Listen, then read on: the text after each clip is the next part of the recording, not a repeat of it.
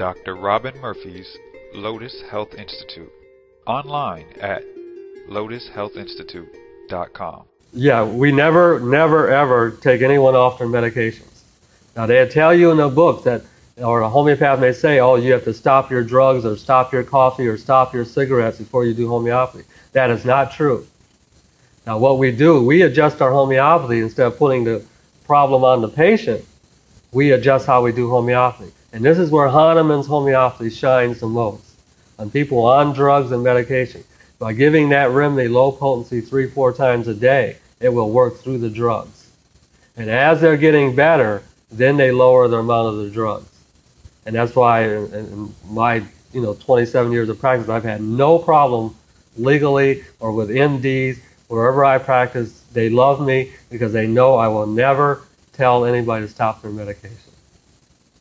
But I tell them to go back and have their blood pressure checked. Then the doctor removes them from their medication. I don't have to.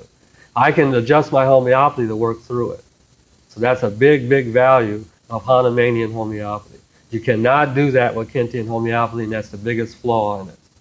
And the idea that someone's drowning in the ocean, and we're out there preaching, you should have learned how to swim, you should have did this, you should have did that.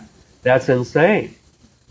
We have to get the person on shore, and then tell them they should have joined a swimming class. But this person's on medications, they're suicidal, all this. Just pulling off the drugs will create a crisis in itself, and it's not necessary. But people feel, oh, it's going to interfere with my remedy. Well, it's not your remedy, it's a person's remedy. You see? It's a big difference in attitude. So yeah, we can work, that's where Hahnemannian homeopathy. And because I see those kind of cases, that's why I use it more.